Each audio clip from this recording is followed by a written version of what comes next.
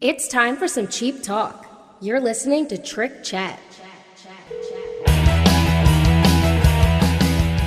Hello, kitties, and so good to see you again for the second time. Welcome to the second episode of Cheap Talk with Trick Chat. I'm joined by the Matt Porter. Say hi, Matt. What's happening? And another cool cat, since they're both cats. We've got another cool cat who's usually behind the drums, and today's behind a mic. Andrew Scambetti, how you doing? Good to be here, everybody. And Andrew is the drummer for Mr. Speed, a KISS tribute band. And the number one tribute in the world, might I add. Gotta add that in there. In promo mode already. Our first show came up, and it seems like a lot of people seem to enjoy it. And we were talking about a little bit before we started recording, Matt. Well, you know what? I was thrilled that so many people seemed to really connect with it. And the one comment that I thought was so interesting, Pete Barisic from Australia, very cool guy. He actually sent me some of those Thunderbolt, the KISS Thunderbolt. The ice pops, just the wrappers and the box, I was and also say, I hope you didn't send like the whole, like a little just, freezer. Yeah, because he got like a box of sugar water.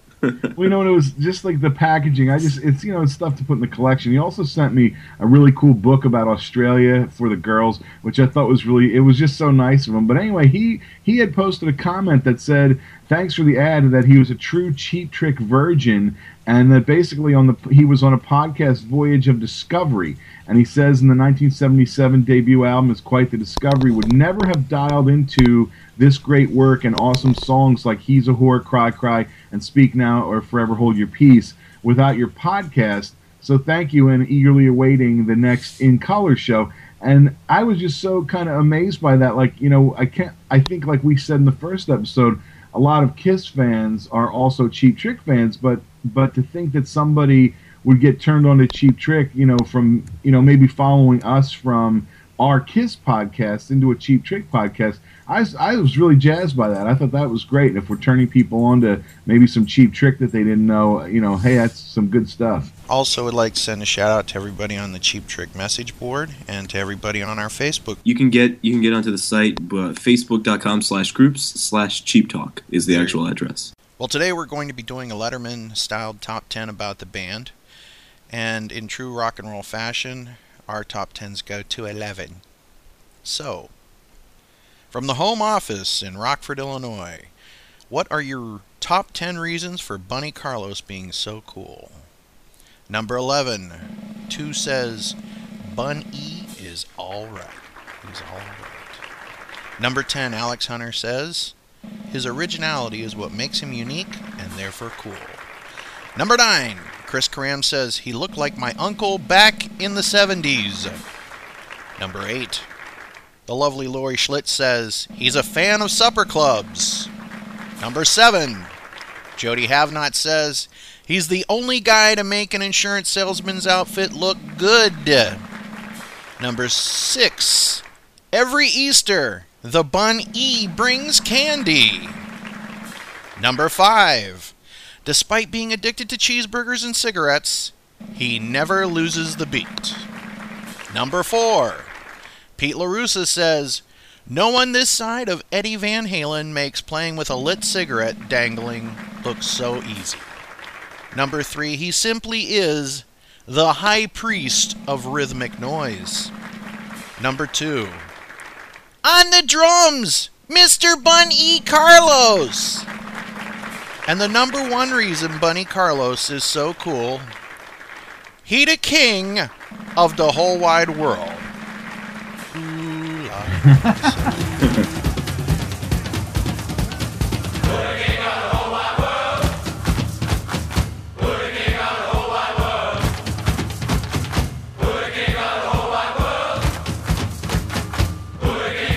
Well, today we're going to be talking about the album In Color, the second album from Cheap Trick. Guys, just off the top of your head, like it, love it, hate it, whatever. Love it. I'm going to say just what Matt said. I love it. It's my favorite Cheap Trick album. Well, I love it too. So that was our second episode. Well, it's tough because I know even on the first episode we even said it. We didn't have a lot of negative things to say, and you get these people out there that kind of comment, not so much on our Cheap Trick page, but maybe on my own Facebook page or whatever, that say, well, you love every song, so why don't you just say you love the album?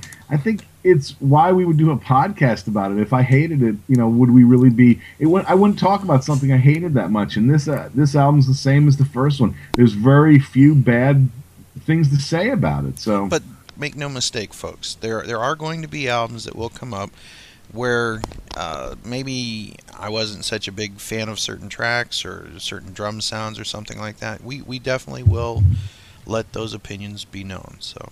I mean, but on these early albums, the early albums, so good. And certainly there's a certain segment of the audience that loves to just pick everything apart, hate on what they don't, because I think they feel that it makes them sound more intelligent, that they have somehow, discerned that things are bad and really sucks, and they could have done a lot better. And okay. Yeah, I'm gonna piss all over this because that makes me sound more intelligent. Exactly. Well, I think these first 5 albums, we got the first 3 studio ones. We have At Budokan, then we have All Shook Up. I think those first 5 albums are great. There really isn't a real bad song in any of those albums. It was later in their career where they started getting experimental, and there are people that either love The Flame or hate The Flame. But I think these first albums, you're probably not going to get any negative opinions on them from anyone. And if you do, they're probably not a real fan. Well, we did something this time. We reached out to the Cheap Trick message board and our Facebook page, and we had 33 voters. And what we did, we looked to find the top 3 songs from the collective of Cheap Trick fans. There were 33 voters and 97 votes. Now, if you do the math, it doesn't quite work out. But there was one guy in particular who voted for one song 3 times. So, who would that be, Andrew? Yeah, Andrew. Who would that be? It wasn't me this time. No, it was you. It really? Yep, you voted for Down, Down, Down. And I'm like, I can only count it once, so. I forgot. Sometimes I forget the little funny things that I do. As a matter of fact, here's how our staff today did. I picked 4 songs. I only counted the first 3. So, Downed, Big Eyes, Come On, Come On, and Oh Caroline. So, Andrew, as we said, picked Downed, Downed, Downed. Matt, he picked Come On, Come On, Downed, Big Eyes, and wow, pretty much every song is good. So, anyway.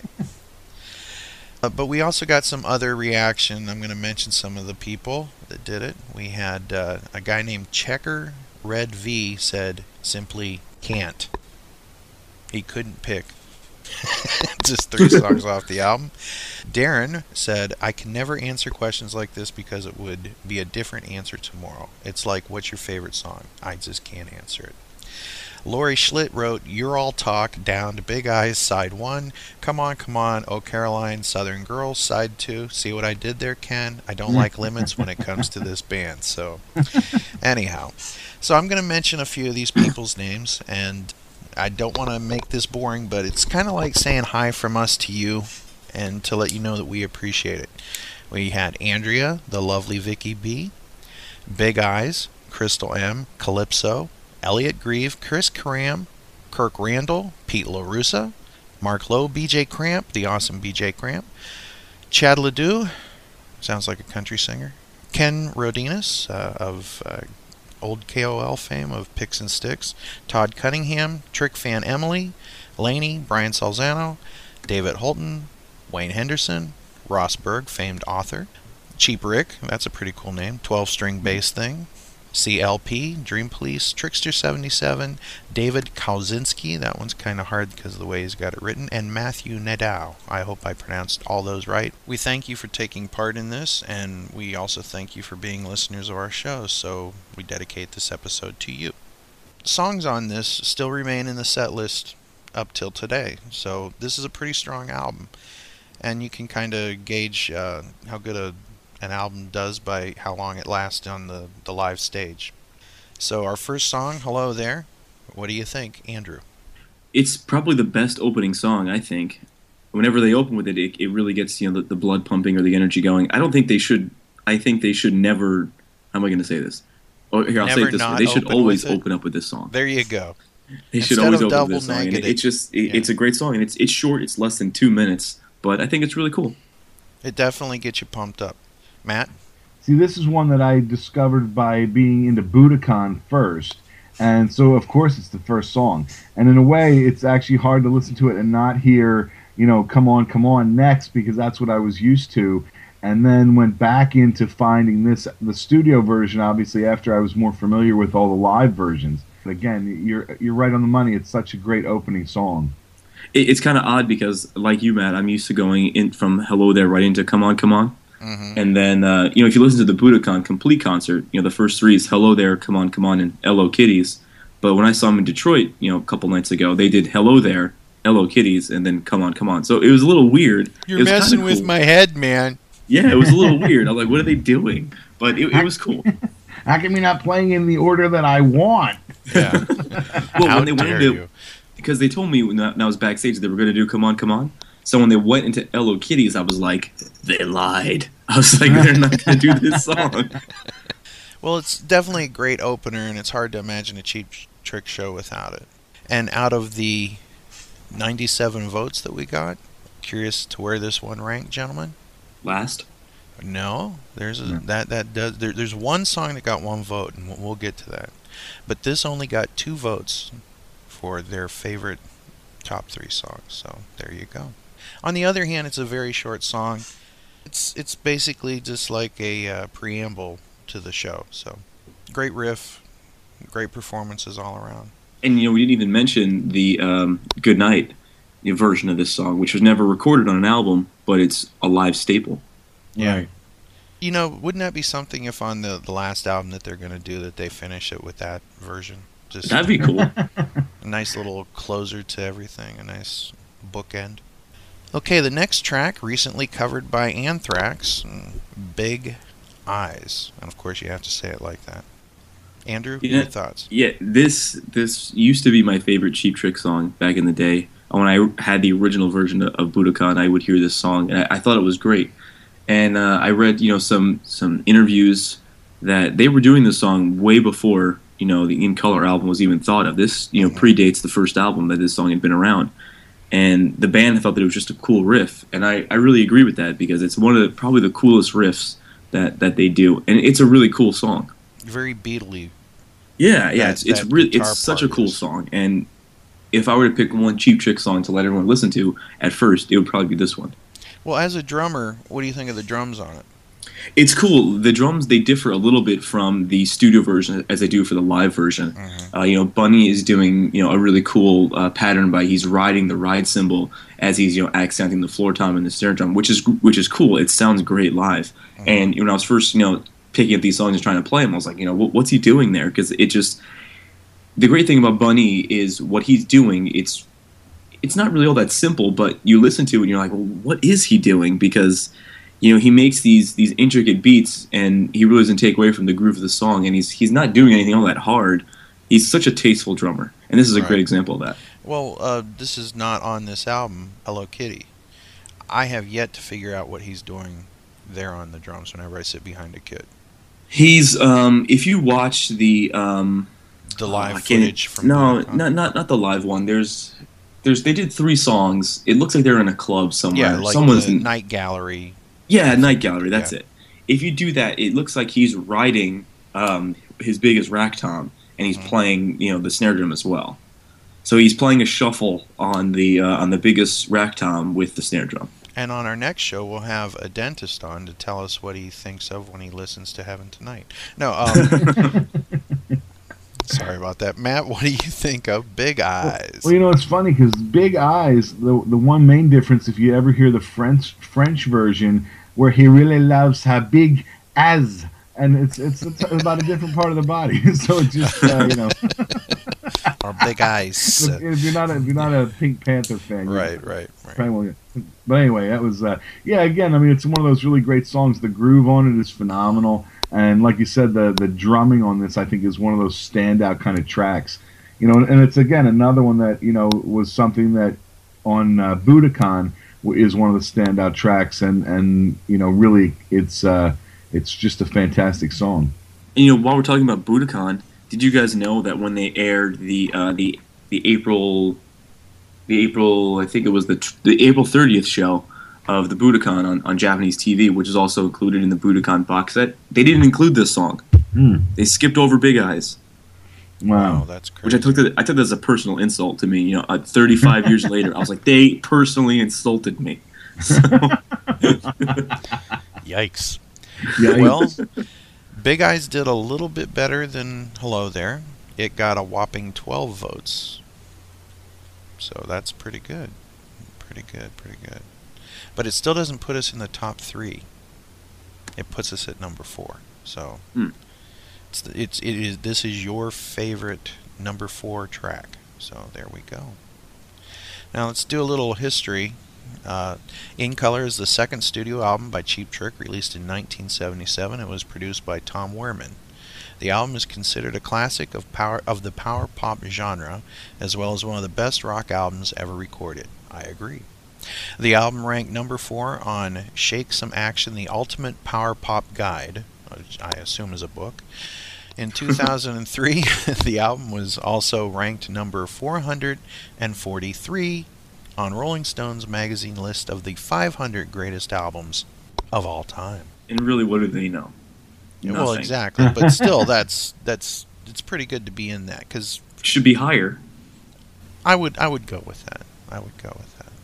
It was released in September 1977. Oh, my mind goes back to those times. How about it? This was an album I had to wait to buy. It was, because like $4.99 was so expensive back then. And where'd you buy it? Probably like a Peaches or something, or maybe a JCPenney? No, nothing as cool as that. Are you ready for this? Like a Rite Aid drugstore or something. Like, it's funny when I watch all those old Kiss TV compilations. Sometimes they'll throw on an album commercial. Peaches records and tapes. Yeah, it'll have like the local record store attached to it. It'd be like buy this at JR's Records and Tapes. Just you listen to that and you're like, I know me. There's no stores like that anymore, and there really wasn't growing up.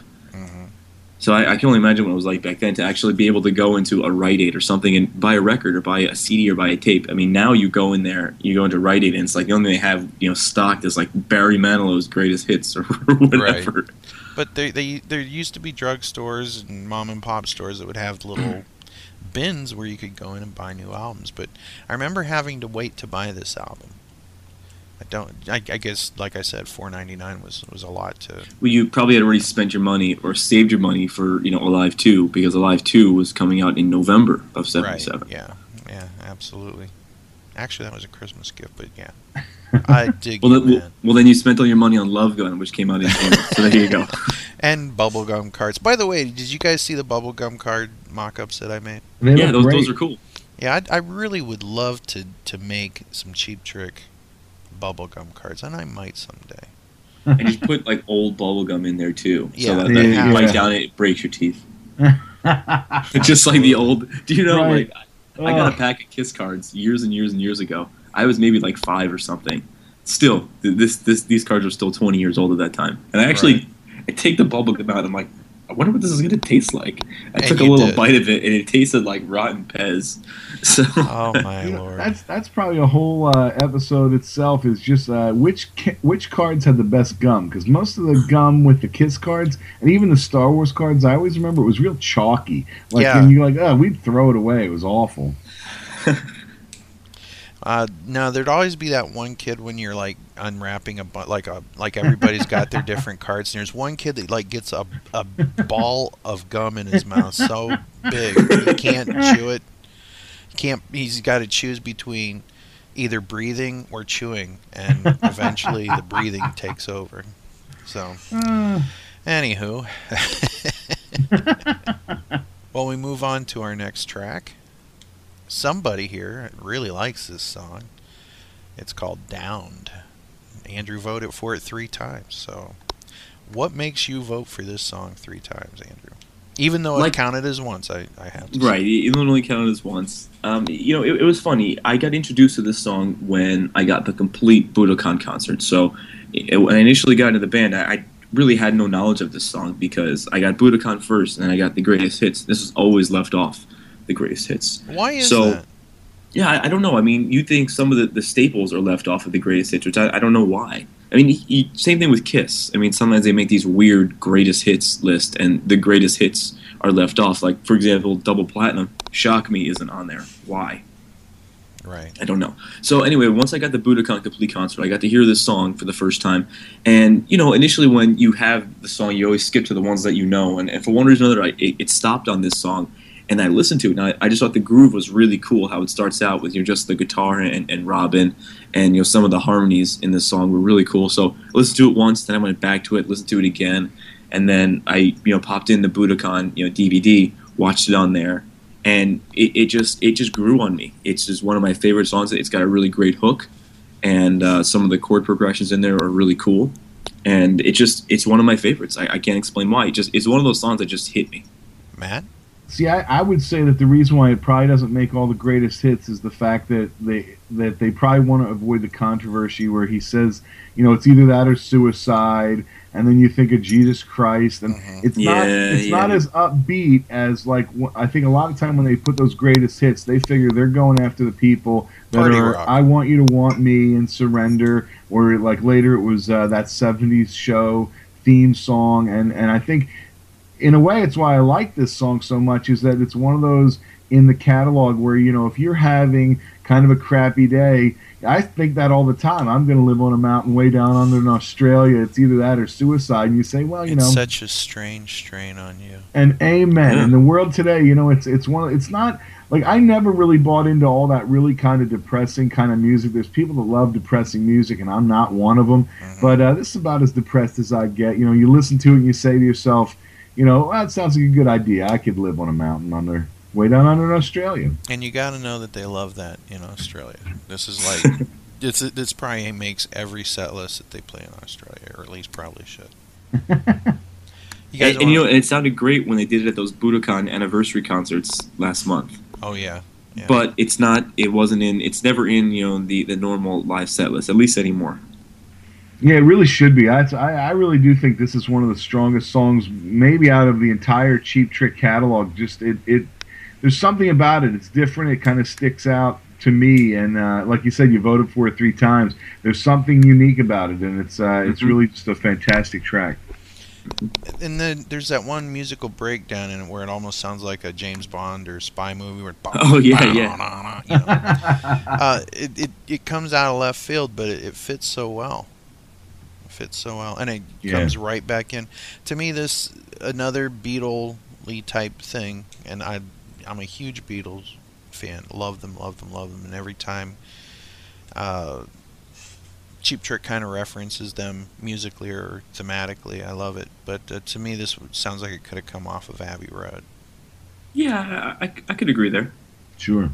Great song. So this is your favorite song off of this album, the Cheap Trick Collective, with 19 votes. So hooray for Downed. So there we go. Now let's take a look at some of the singles action off of this album. There were 4 singles released. 1977, they released I Want You to Want Me, backed with Oh Boy. Then later, Southern Girls, backed with You're All Talk. In 1977 as well, Clock Strikes 10, backed with So Good to See You, and #1 in Japan, I guess, giving a little thing there. And in 1978, So Good to See You and You're All Talk, backed with You're All Talk. So I don't know why they released basically those songs again, but anyhow. So our next track is I Want You to Want Me. How would you guys think that this did in our voting? It was the last one. Absolutely. Because Only when you think one about vote, this, one vote. everybody, I can't think of that anybody would prefer the studio version over the Budokan version, or the version that's heavier that's on the Sex America Cheap Trick, or certainly, and we haven't really even talked about it, but even the one they did for that Steve Albini mix, every one of them is better than what the studio version on this album. And I remember getting, you know, obviously, like I've said a million times, of being into Budokan first, and you go back to this and you go, what is this? Like, why does this sound like, you know, and then there's the old-timey piano thing going on. You're like, this isn't nearly as good. And I mean, certainly, I think the Budokan version put them on the map. So it's like the one that everybody's the most familiar with. And then you're like, this isn't quite there. Well, I'm glad you said that because I don't want to be labeled as the angry podcaster because I listen to this song and I'm like, That's another show, the Angry Podcasters. Yeah, it would just be me. I'm kidding. Yeah, it would just be me. I listen to the studio version of this song, and I always have to skip over because I'm like, what on earth were they thinking? This sounds like total garbage.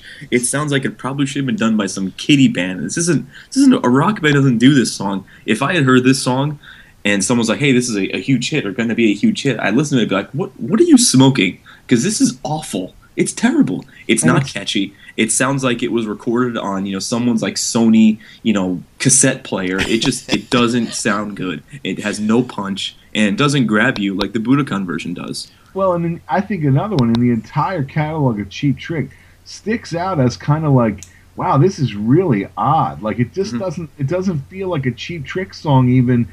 It's just so different. And like you said, it almost makes you really stop and go, who thought this was a good idea? Yeah. But having said that, it became their biggest hit and made them the stars that they became. So, but not this version. No, not this version. Now, thank God. See, I disagree with you guys a little bit. As much as I love the Budokan version, this does have a nice little space in my Cheap Trick heart. But while we're talking about this, there's actually an early version that was tacked on as a bonus track to the first album. Yes. When they remaster and release everything. What do you think of that version? It's okay. It's good. To me, the definite version is Budokan. Right. So it's just the way it's going to be. But you got to realize that everybody in the record company. Or the production team thought this is it. And they've obviously probably had great response from the crowds, when they would play this, because, they were touring with all these songs. So they probably had a really good vibe with this track, and then when they took it in the studio, it just kind of was subdued. And I was reading the liner notes of the Budokan collection, and they were saying that this song was originally dropped from the set list, and they only added it back into the Budokan just because they needed some more songs. Right. So this track was the track that almost didn't make it into the Budokan set list. I guess the ragtime piano is really what throws you guys off. Yeah, it feels like, like you're in a country western bar. Like it should be like in a western movie or something. Like a someone's bad playing western poker, movie, and there's a guy who's right. Playing the piano, and he's got the little suspenders on his sleeve, which I never understood why there were suspenders on sleeves. And he's not even playing like a grand piano. It sounds like he's playing somebody's son's Casio piano in the back. I'm like, could you at least have sprung and got a grand piano? Yeah. It's a player piano, and on the other hand, going around. It is an excellent performance by whoever played the piano. Yeah, it's the same guy who played the piano in Christine 16, probably. No. But hey guys, check out what I got now. But for as much as this song defines the band, this was your least favorite song off the album, only getting one measly vote. Up next, You're All Talk. Written by Rick Nielsen and Tom Peterson. This is the first co-write on the album, and we will see this appearing again later on side 2.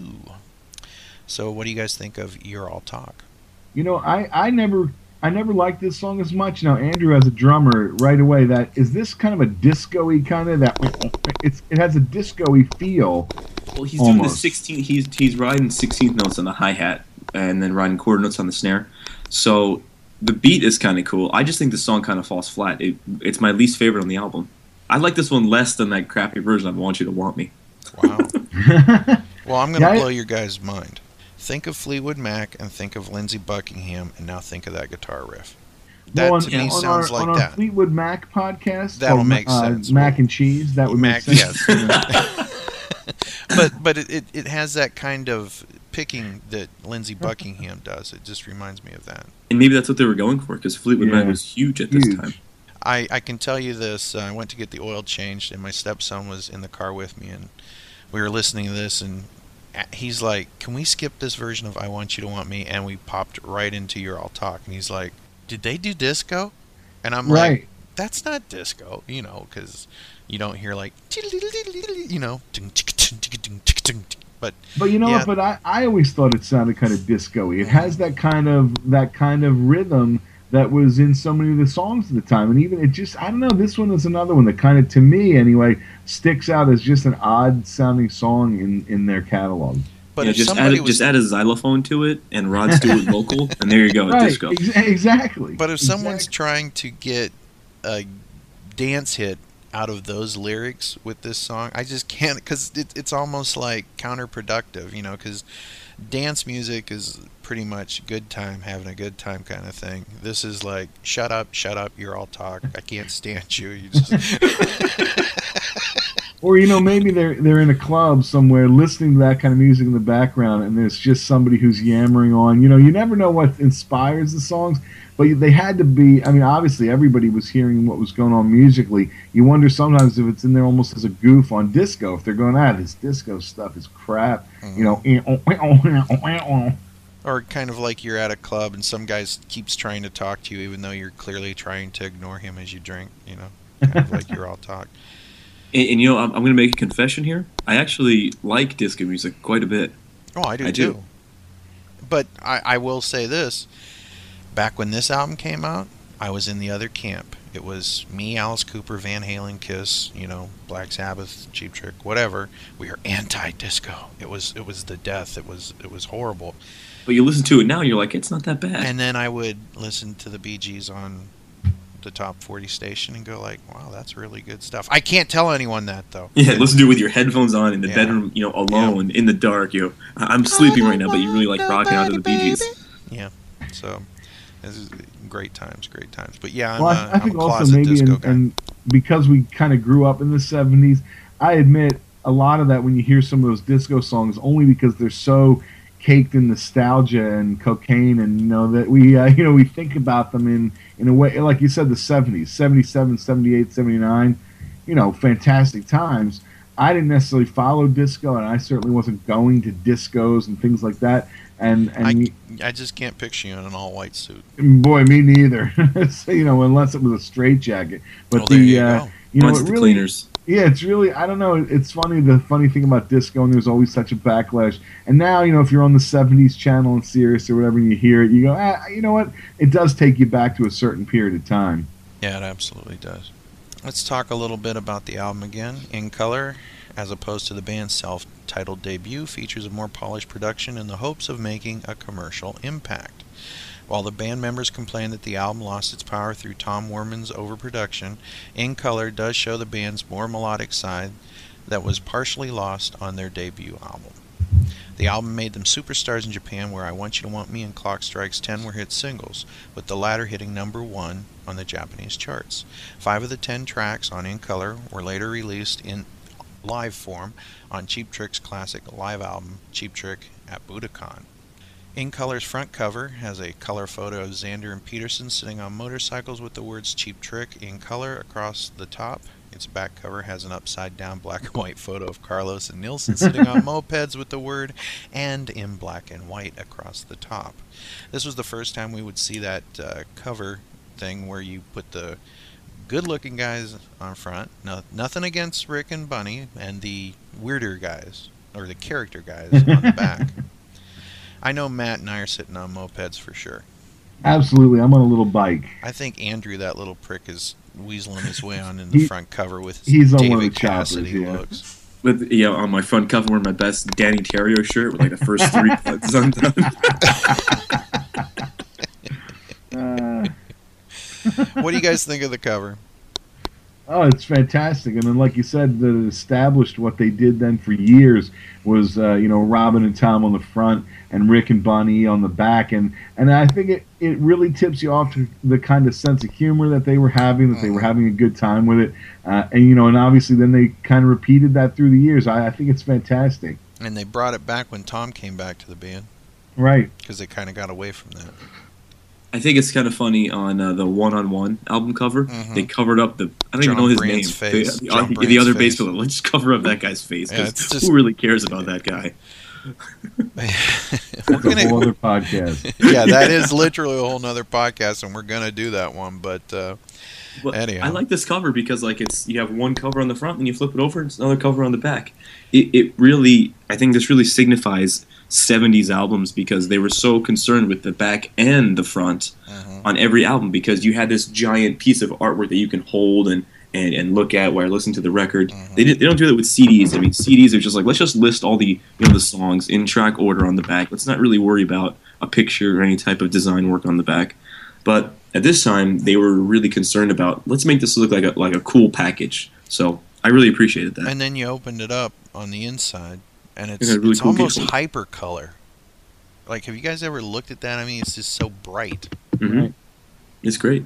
And it's actually our header on our Facebook page. Yep, which is a collage from the collection of the lovely Matthew Porter. Yes, it is. I have a lot of that stuff on vinyl, and we could do a whole show, and I'm sure there's millions of podcasts dedicated to the fact album artwork is just a lost art form. I mean, at this point, I mean, totally. like you said, I mean, when you had an album, you had this big, piece of, cardboard or whatever in your hand, and then by the time it shrunk to CDs. And now, really, the websites are your album cover, and you're buying an MP3 that doesn't even really have anything to do with artwork or anything. Well, and the Cheap Trick albums, it's certainly like the Kiss albums. You'd sit and study them while you were listening to these albums, looking and for meaning where there is none. Exactly. I think it's Except on more the of a All Shook pastel Up. black. Yeah. Can't really get more black. More black. Turn this up to 11. I'm going to play devil's advocate. As much as I love the cover, it's kind of screwed up. I mean, one of the problems I think that Cheap Trick always had was their sense of humor might have gotten their way at some point to be taken serious by some people. I mean, Yeah, I could see that. I remember watching TV show appearances, like they'd be doing a talk show, and now here's Cheap Trick, and Rick would start doing his thing where he's like crying with the guitar picks and flipping them up and catching them in his mouth and all that stuff. He's the only guitar player that I ever saw have his own laugh track. Like, they didn't know what to do with the guy. Do you know what I'm saying? The band's playing their heart out, and he's being a goober, looking like a cross between Pee Wee Herman and Hunt's Hall, and they literally would sometimes just slide a laugh track under his performance. It'd be like, well, why are they doing that? George Harrison didn't get the laugh track, and on the other hand, he didn't really cool sweaters and jump around like that. So. But yeah, as far as the cover, it is kind of bizarre. To like talk about this as a great piece of artwork. Two guys on Harleys, two guys on mopeds. It's not really museum quality stuff here, but it is classic and it's great. So. Well, and I think this cover certainly defines where they were kind of going with that Robin and Tom as the 16 magazine, cover guys. And you had, obviously, and we talked about a little bit in the last episode, is that, Rick was really kind of, in a way, kind of almost creepy and had this evil kind of thing going on, like where he would totally make some of the faces of the camera. You didn't quite know what to make of him. Right. And I think even at the time that was, it really does come out in this picture. I think how they were going to try and sell the band was you had, these two, cover guys, and then you had these guys where you go, well, maybe you're the weird guy or, the weird girl, and, hey, look, these guys in the back are maybe a little more like we are, but... Yeah, I could see that. Your All Talk actually got 9 votes, so that's pretty good. That put it down to 1, 2, 3, 4, 5. The 5th song, your favorite 5th song off of this album. So there we go. Well, Andrew, do me a favor. Reach over and flip the album over to side 2. You got that? Okay. Okay, that feels good. All right. Okay, everybody, we're on side 2 now. Did you turn over? Do you feel better? It's good to turn over sometimes. So side 2 kicks off with Oh Caroline, another girl that starts with C. We've got Oh Candy, Oh Claire, and Oh Caroline off the first 3 Oh Candy wasn't about a girl. I know, but in my mind, right? Oh, okay, so right. I know. I always thought so too, until you told us last month. I know. I ruined it. I ruined it. But you kind of think that like Rick has a thing for female characters that start with C. So I wonder if he was dating girls that started with C at the time. So. And O, because it's Oh Claire, Oh Caroline, Oh Candy. Oh, you. So let's start it up. I really like this song. It's kind of one of those songs where it really kicks in almost immediately when you put it on. And I think the version on the album, the version on the album and the version on the Budokan, I think they're both great. I don't like one more than the other. And I think it's funny. I'm going to mention this now, and I'm surprised we haven't mentioned this. We're halfway through the album, but the Steve Albini version of this song just totally rips it apart. Well, it's probably it's probably the version I go to more than any other version. All right. Well, we're gonna talk about those pesky Albini re-recordings after this. So you're just all right, so edit that out then. No. It's cool. It's cool. It's a teaser into the next half. It's a teaser, man. See, we plan it out. It's like synchronicity. But we're not. That's this is not a a police podcast. Right. So Matt, what do you think of "Oh Caroline"? I like it. It's a great song. Again, one of those that stands out on the album. I really think it's just a great track. I think it's a straight up love song, and that's something that's hard to come by from Mr. Nilsson. Even when he writes, again, his sense of humor will hop into a song and kind of take it in another direction that another writer wouldn't take it, if that makes any sense. Yeah, exactly. I think in a way and we're going to talk about this coming up in a couple of the other tracks, but it never turns dark. She doesn't dump him. And it actually, like you said, I think in a way, and I think a lot of writers have kind of said it's easy to write a real pissed off song or the heartbreak song. It's much harder to write kind of a nice love song without kind of sounding maybe wimpy or, you know what I mean? And I kind of appreciate that about the song, is that it really does seem very straightforward, and you always, it's one of those things. I think if you really sat down with them, who inspired it, who's it about, I don't know, it would be nice to find out. The thing about this is I'm surprised it was never released as a single. Yeah, I could see this as being a really good single. Me too. It would have fit on the 70s charts. Oh, absolutely. Well, let's take a look and see what our voters thought of "Oh Caroline." It comes in with 8 votes for "Oh Caroline." This is your number 8 song. Our next track is "Clock Strikes 10," another live staple from the band. Andrew? This is one of those songs where I think this should have been the ultimate closer, because it just sounded like to me that it would be the perfect complement to closing a show. I really enjoy it. I think it's got a really cool rhythm to it. I could see why it was a number 1 hit in Japan. It's not one of my favorites off the album, but it's one of those ones that if it's on, I won't turn it off, but it's not one of those songs that I'm like, I gotta listen to this one. But it's still a very cool song, I think. And it forever changed how you listen to a clock. Oh, totally. When you hear that go off, we have a big clock tower where I work. Every time you hear that kind of, the bell in a way, that he starts the song with, it makes you think of that song. And I think it's one of those that really you almost can't imagine it not being in their set, because it is a perfect closer. It's such I think it would also make really a great opener, especially if they were in a club going on later. Obviously, if you're playing the show at 7:00, it maybe not the same, but it's just a great either opener or closer kind of song, and really builds up. So I think it's a really fantastic song. I agree. I concur. Well, this is your 6th favorite song on the album. It comes in with 9 votes, so that's pretty good. It ties with Your All Talk. Our next track, "Southern Girls," another Nilsson and Peterson co-write. And it's time for Southern Girls. Woo! So Matt, what do you think of this track? This was always one of my favorite songs on the album, and I think in a way because in my mind, it makes you think of girls in Daisy Duke shorts and tied up shirts in the front, and from coming off a farm somewhere, and I guess it depends on the southern of wherever you are, and just that imagery.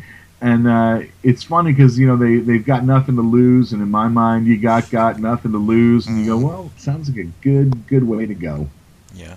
Well, as a northern boy, I used to dream of these southern girls, and I actually wound up with one. So see how that works? Yep. There's some excellent finger snapping in this track. To me, this always sounded like the ultimate kind of summer song. I never really compared it to, I guess, Southern Girls. It just sounded like, girls in the summer. That's what it sounded like to me, and that's what I always compared it to. And then as far as the song goes, I think it has one of those really cool, catchy choruses. Definitely a standout track on the album. Again, Rick's guitar kind of sounds neutered a little bit.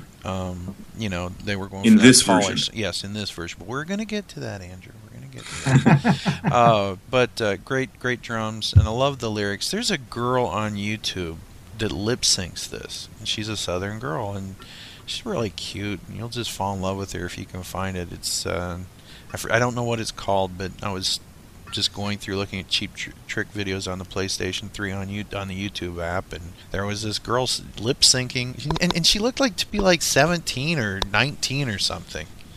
And it's like, how did you even hear this? You know what I mean? Well, like you said, if Andrew could take his dad's jacket, you know, this girl can take his dad's record, you know, and I think that's Cheap Trick is one of those bands that has managed to keep coming back around and gathering new fans. So it's you know, it's that kind of stuff that really you know, it's why they will always be around. You're going to get kids that are younger that are going to be turned on to it. So, and maybe I'm a whore, but anytime a girl says hump, I do jump.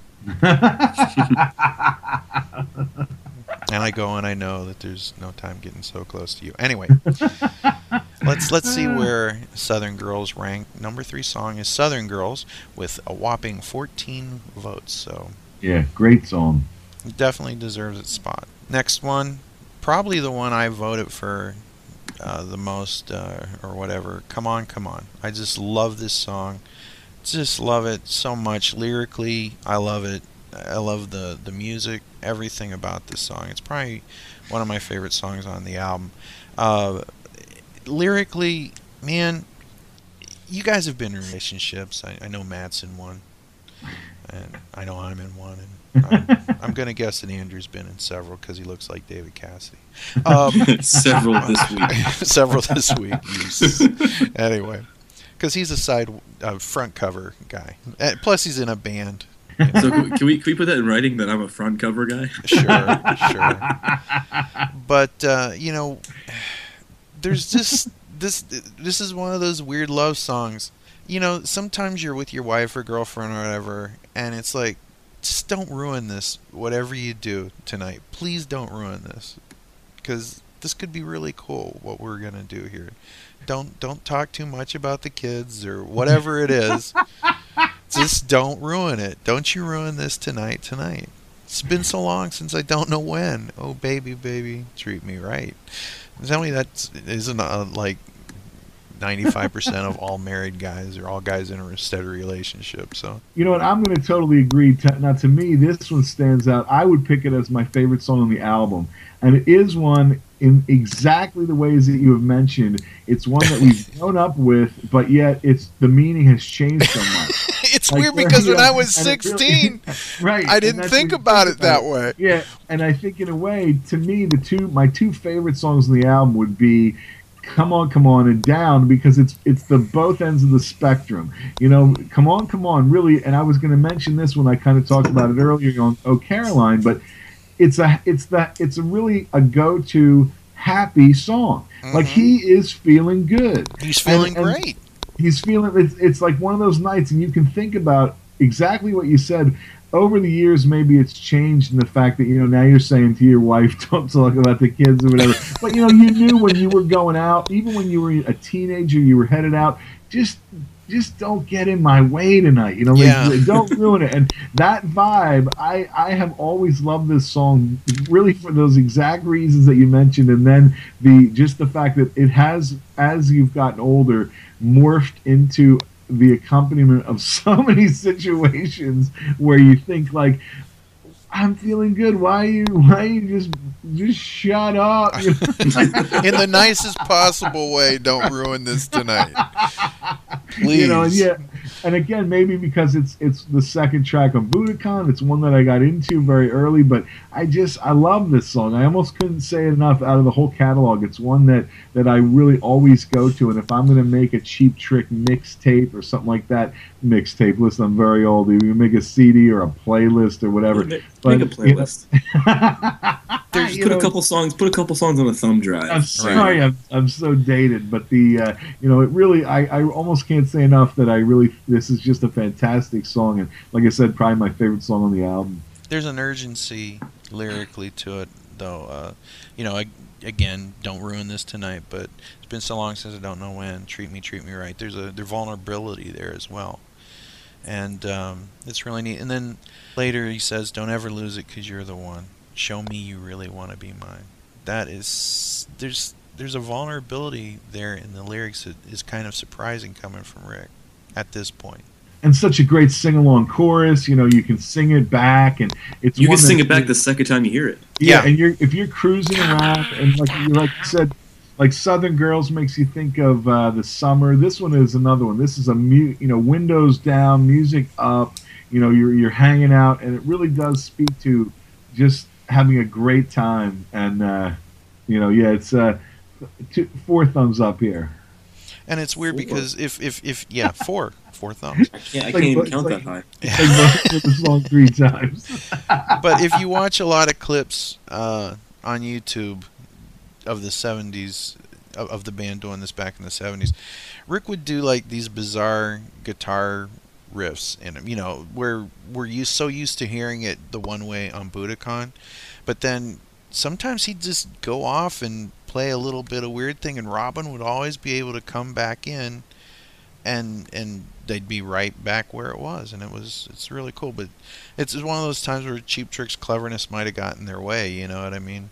Because Rick would always try to do something different and something weird every so often, instead of doing the same old thing over and over and over again. And this was always one of my favorite songs off Budokan, and it was one of the songs that I loved, and I never got to hear live until I saw them in Detroit this past time. And I was really, really excited that they finally played the one song that I've always wanted to hear live. It's not my favorite Cheap Trick song. It's definitely up there. But it's a damn fine song. Yeah, it really is. And just like Matt said, it was the perfect complement to Hello There on Budokan. And you put on Budokan, you hear Hello, then you hear this song next, and it's a great song. A great song. Great 1-2 punch. Mm-hmm. Well, since we're talking about 70s, I'm going to do my Casey Kasem imitation here. Zoinks, J Scoop. No, moving up 2 notches to number 2 on the Cheap Trick in Color Top 3 Countdown. Taking the number 2 spot this week, it's Come On, Come On, with a whopping 15 votes. That's great. So there you go. I think you should do the next podcast all in Casey Kasem voice. And then I'll get a cease and desist letter. Yeah, right. Please stop doing bad imitations of me. You rolling suck. in his grave right now. That's great. Has he passed? I believe so. See, I didn't think he had passed. Someone Let me Google. see. Google, or Bing, Bing, Bing, whatever. I'm Casey Kasem. This is a long distance We're lining dedication them up. that goes you know what? finding out whether I'm dead or alive. He's still alive. Who died then? No, he's 81 years old, born April 27th, 1932. Yeah, 81 Did you years guys old, ever see coming his in at wife? Number 81. Yeah. I'm now moving up to number 81. Yeah. I don't do a good impression as Ken does, but yeah, he's still alive. I don't know why I thought he was dead. Well, I think he's kind of retired from his show, basically, but his show airs on the Sirius network and repeats and stuff like that. Well, he ended his 39-year career on July 4th, 2009. So there you go. That's probably why I thought he was dirt napping. Yeah. And he also did the voice of Robin for a bunch of right. cartoons, like Super Friends and whatnot. So, and yes, I did learn how to do all the different voices of Casey Kasem's. Shaggy. That's a Robin, whole other show. And that's the Casey Kasem podcast, which you can find on iTunes. No, I'm kidding. Anyway, so with a whopping 15 votes, number 2 on our top 3 of In Color. So, very good standing. Great song. It deserves it. And the last track on the album, another Beatle-type tune, So Good to See You. Andrew, your thoughts? This is one of those great songs that I didn't discover until I actually went back and started getting, all the individual albums. And it was one of those songs where I'm looking at the track list and I'm like, yeah, I've never even heard of this song before. And then I heard it, and it has one of the coolest choruses, I think, in any Cheap Trick song. It's one of those songs where, sometimes I'll wake up in the morning, I'm like, I gotta listen to this song. It's just a cool track. And it's kind of, I think this is one of those lost tracks too that not a lot of fans are going to cite as their favorites. They didn't really play it live. I don't even know if they've ever played this one live, but I think it's a great song. Well, I'd love to hear it live. Now that I would too. Now I'm sad. I would too. Now I'm sad. So, Mr. Porter, what do you think of it?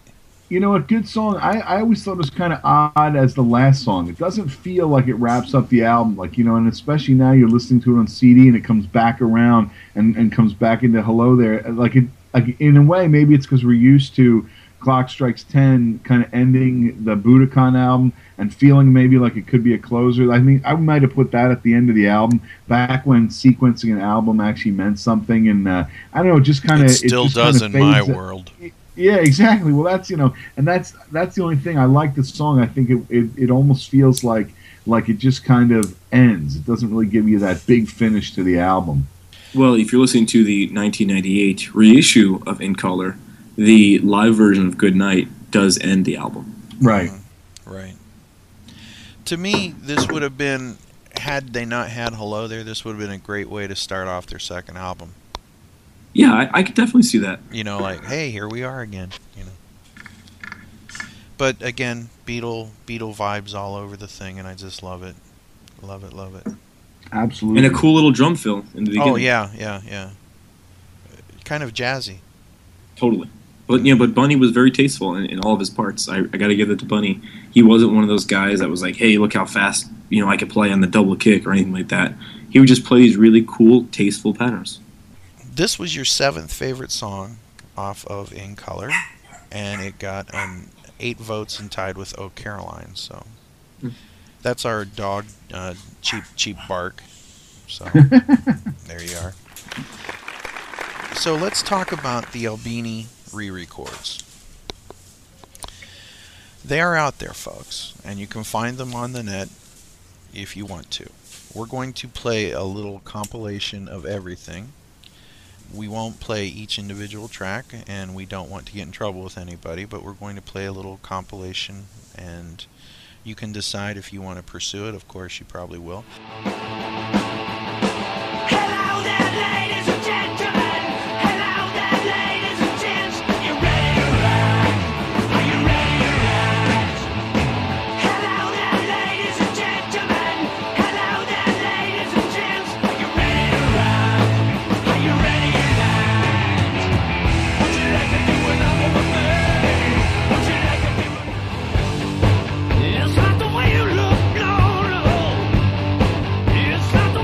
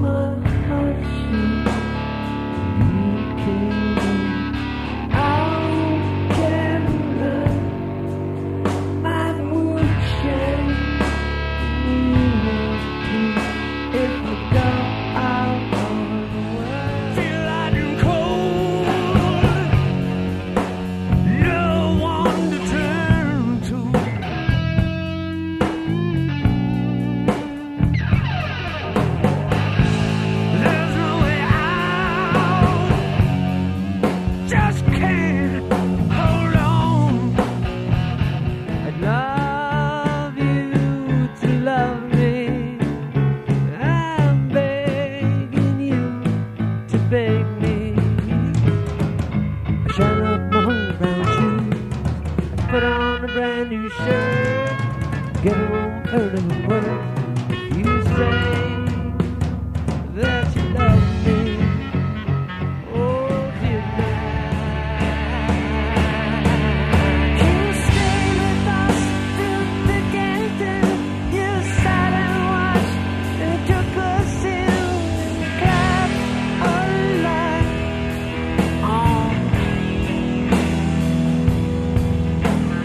Were you there when we were almost crucified and died 1,000 deaths? Died 1,000 deaths. I don't know why this is not just released, period. Well, I was going to say, I started off the episode by quoting from Pete's comment about the discovery. I never heard of this. This was like getting a brand new album. Obviously, if you're a Cheap Trick, hardcore fan, this is probably nothing new to you. But this came out of nowhere to me. I was like, wow, this is phenomenal, and I didn't know anything about it. And it really, the way it sounds so live, the recordings are just it's like they're right there with you, and it's not produced. It's so stripped down, and it had you can really hear everything. And obviously, they've been playing the songs for so long that to go back in and basically make what sounds to me like a live studio album, I love it. I'm amazed by it, and I was just thrilled that you would point me in the direction of listening to it. I would at least wish that the band would somehow release this digitally, if nothing else. I mean, I'm all for wanting an album. I want an album. I want a CD. I'd buy it on vinyl. I'd buy it on everything. But you buy it on 8-track too, right? Even without an 8-track player? Yeah, why not? Bought the I don't know why they wouldn't put this out. You figure it sounds to me. I mean, the version obviously that floats around then sounds finished and it's raw. And I mean, I don't know why they wouldn't put it out. It's a fantastic set. And even when we talk about the songs that are like what would be considered bonus tracks, if you're thinking just in color, it's all great stuff. The Albini mix is definitely my go-to mix. Every time I want to hear this album, I put on that one because the album, it sounds like, to me, the album sounds like how the band wanted to sound back in '77. This is the type of album that they wanted to put out. They want to put out a raw, really guitar-driven, rock album. Mm-hmm. It still has all those pop hooks that we became familiar with, in the original recording of the album. But to me, this sounds like a band that is pulling no punches and that really knows these songs and is really playing in your face. On the other hand, there's things like when they do Southern Girls, they start to do a little bit of Train Kept A-Rollin'. Still, I think every time I want to hear these songs, I put them on. And it's funny to me that this was recorded, back in '98. Mm-hmm. And, we're just, getting on the bandwagon of this. It's 10 years that this thing has been floating around. And I know there are parts of it that, aren't 100% finished. And I know, Rick has said in interviews that it is finished and that it will be coming out sometime soon. But it's never seen the light of day. Actually, the only track that has been officially released is Hello There. It was included in one of the rock bands. Yeah. Whatever it was. Let's go through the track listing, at least what I have here. Is Hello There, Big Eyes, Downed. I Want You to Want Me, You're All Talk, Oh Caroline, Clock Strikes 10. Southern Girls, Come On, Come On, So Good to See You, I'm Losing You, Oh Caroline, an alternative version. Can't Hold On, I Want You to Want Me, a really ragtime version. Then follows out with Fan Club. Is that pretty much the same thing you have, right, Andrew? Same thing I got. Same thing. My track order is a little different. Mine goes Fan Club, I Want You to Want Me, Can't Hold On, I'm Losing You, Oh Caroline. That's what I have too. I don't really care for the alternate mix of Oh Caroline. I think it kind of takes it's a lot really of the slow it takes a lot of the and punch out of the plotting. song. It's really slow and plotting. Mm-hmm. It sounds like it's like almost a depressing song when you're listening to it. It almost ruins the groove of the song. It's almost too slow. I'm really glad that they recorded two versions of it. On the other hand, it's great to hear them do I'm Losing You, the John Lennon track. Oh, totally. Which all these songs are cool. I mean, it was cool that they went back and they did the Fan Club song. I really like that a lot. And going back to the I Want You to Want Me on the actual A side of the album, this sounds great. This track sounds way better than the track originally on the '77 version. Yeah, everything sounds more like their version that they would play it live, and I think it's obviously I Want You to Want Me way better live than on the studio version. I would say Fan Club I didn't discover until they put it on that Sex America Cheap Trick box set. That's a great song that I really wish was more featured. Although I actually, compared to this version, I really like the one on Sex America Cheap Trick, especially at the end where they're kind of name dropping all their friends and Butch and Sammy and Yoko. Thank you, Yoko. You know, it's Juanita. You know, they go through that whole list, and it's funny that when I listen to so much, I can actually go through and I know who they're going to thank next. And I love that song. You know, I'm surprised that this one is not one that they really would bring back more into their set, and it's just, I think it's Fan Club, just a fantastic song. I agree. It's been around forever, and it's funny to me that it's never, you know, I mean, I know it's on Sex America Cheap Trick, Right. but it's like one of those songs that's never been officially, you know, put out there on a full length album. I think it was actually supposed to be on the first album, that it was written that early, and even then that's one where you definitely get that sense of them struggling, you know, thanks for supporting us kind of song. You can see them writing it at a time when maybe they really were thrilled that people were showing up to their shows, and I think I'm really, like I said, I'm kind of surprised that it's never become more incorporated into, you know, you talk about which songs should be on the greatest hits. I think it's one of those, like you said, lost kind of songs that really should come back. Yeah, I agree. One of the fans at the meet and greet asked them to play it, and they were like, "Oh, and you know, not tonight. You know, maybe one day they'll actually pull it out." But you know, fans love this song. Well, let's do a little cheap Trickipedia here. In Color was re-recorded by the band in 1998 with producer Steve Albini. The band's intention was to record the album on their own terms and for the song to sound the way that they had originally intended. However, the album was never officially completed or released, but it was leaked onto the internet along with a handful of other tracks re-recorded during the same session. Oh Boy, the B-side of the single I Want You to Want Me, was re-recorded with vocals in 1980. It was released in 2003 on the Oh Boy demo / If You Want My Love demo promotional 7-inch vinyl record.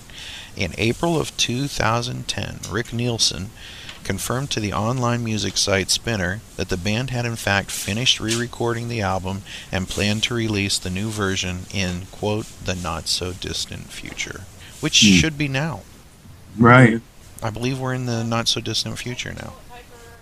Well, you wonder who's got the rights to it. I mean, did they do it themselves? Will it come out on their... Like, I would think it's things like that. Now, you figure 98, you were just kind of seeing the internet. You know, you didn't have MySpace or Facebook or all this stuff. You know, you'd think now if they just put the songs on CheapTrick.com, they're $1 a song, here they are, they're finished, people would know where to get them. So it's, you know, I don't know why they don't even need a record company at this point. Just put it out. Right, I agree. Even though I do want a hard copy CD or album, or Sure. both, I still think they should just get it out. You know, maybe it's one of those things they haven't released it because of their, you know, relationship with Bunny, because obviously Bunny played on it. So maybe putting it out and trying to figure out, you know, how, you know, Bunny would be compensated for it. Maybe that's, you know, one of those things why it hasn't been put out. I mean, who knows? Who knows what the real story is? Yeah. Because I don't know. I just know what I've read. Based on what I've read, is they say that Bunny is still a full member of the band and that they can't record or put anything out without either Bunny playing on it or without his okay. So I don't know how true that is. That's just what I've read. Well, they put out that song on the Christmas song, and that was where I first started reading him online saying, well, how could they be recording a song without me? And, you know, things. So I don't know. I mean, and they're not very public about it. You know, they haven't really talked about it. And I mean, obviously, you know, we as Kiss fans, you know, we hear everybody rumbling about who's in the band, who's not in the band. We haven't really heard a lot about this. I mean, I would love to know really what they see as, you know, what's his role. And yeah, that would be a whole other show. But it's funny because, you know, Rick came out at one point in the show, you know, a couple days ago with a guitar with the Rockford album cover on it. And he holds up the guitar, and then before people start taking pictures, he put his hand purposely over Bunny's picture. wow. That's crazy. Very So strange. who knows Well, what's really going on? We hope Right. whatever it is, they work it out and that everybody's happy. That's all we wish for them. Yep. Because Amen. they're real life people behind it all, and it's really none of our business. It's up to them what they put out, and they've always been a very private band to the point of purposely giving misinformation as to their origins and stuff like that. So The world may never know. Crunch. So, Crunch. Yeah. Well, that's episode 2. Hope you enjoy it. Andrew, tell them where to find us on Facebook. You could log on to Facebook. You could find us at facebook.com/groups/cheap talk. Let us know what you think of the show. Let us know what you want on the show, and we'll do the best to make it happen. So, you guys want to say goodbye? Good night No. now, ladies and Good night gentlemen. now, ladies and gents. And we will let our lovely announcer take us away. And that's our show. Trick Chat is an online nonprofit audio fanzine made by fans for fans. Any samples of music or interviews heard remain property of their owners. We are not related to Cheap Trick or any of their members past or present. If you hear anything you like from the band, go on Amazon or iTunes to buy it. If you enjoyed this show, like us on Facebook and rate us on iTunes. Thank you for listening. Until next time, I'm your announcer, Chelsea Epstein, saying keep cheap trickin'. On behalf of the Cheap Talk staff, we would like to wish the lovely Miss Chelsea Epstein happy graduation. Woohoo! So, you did it. You did it.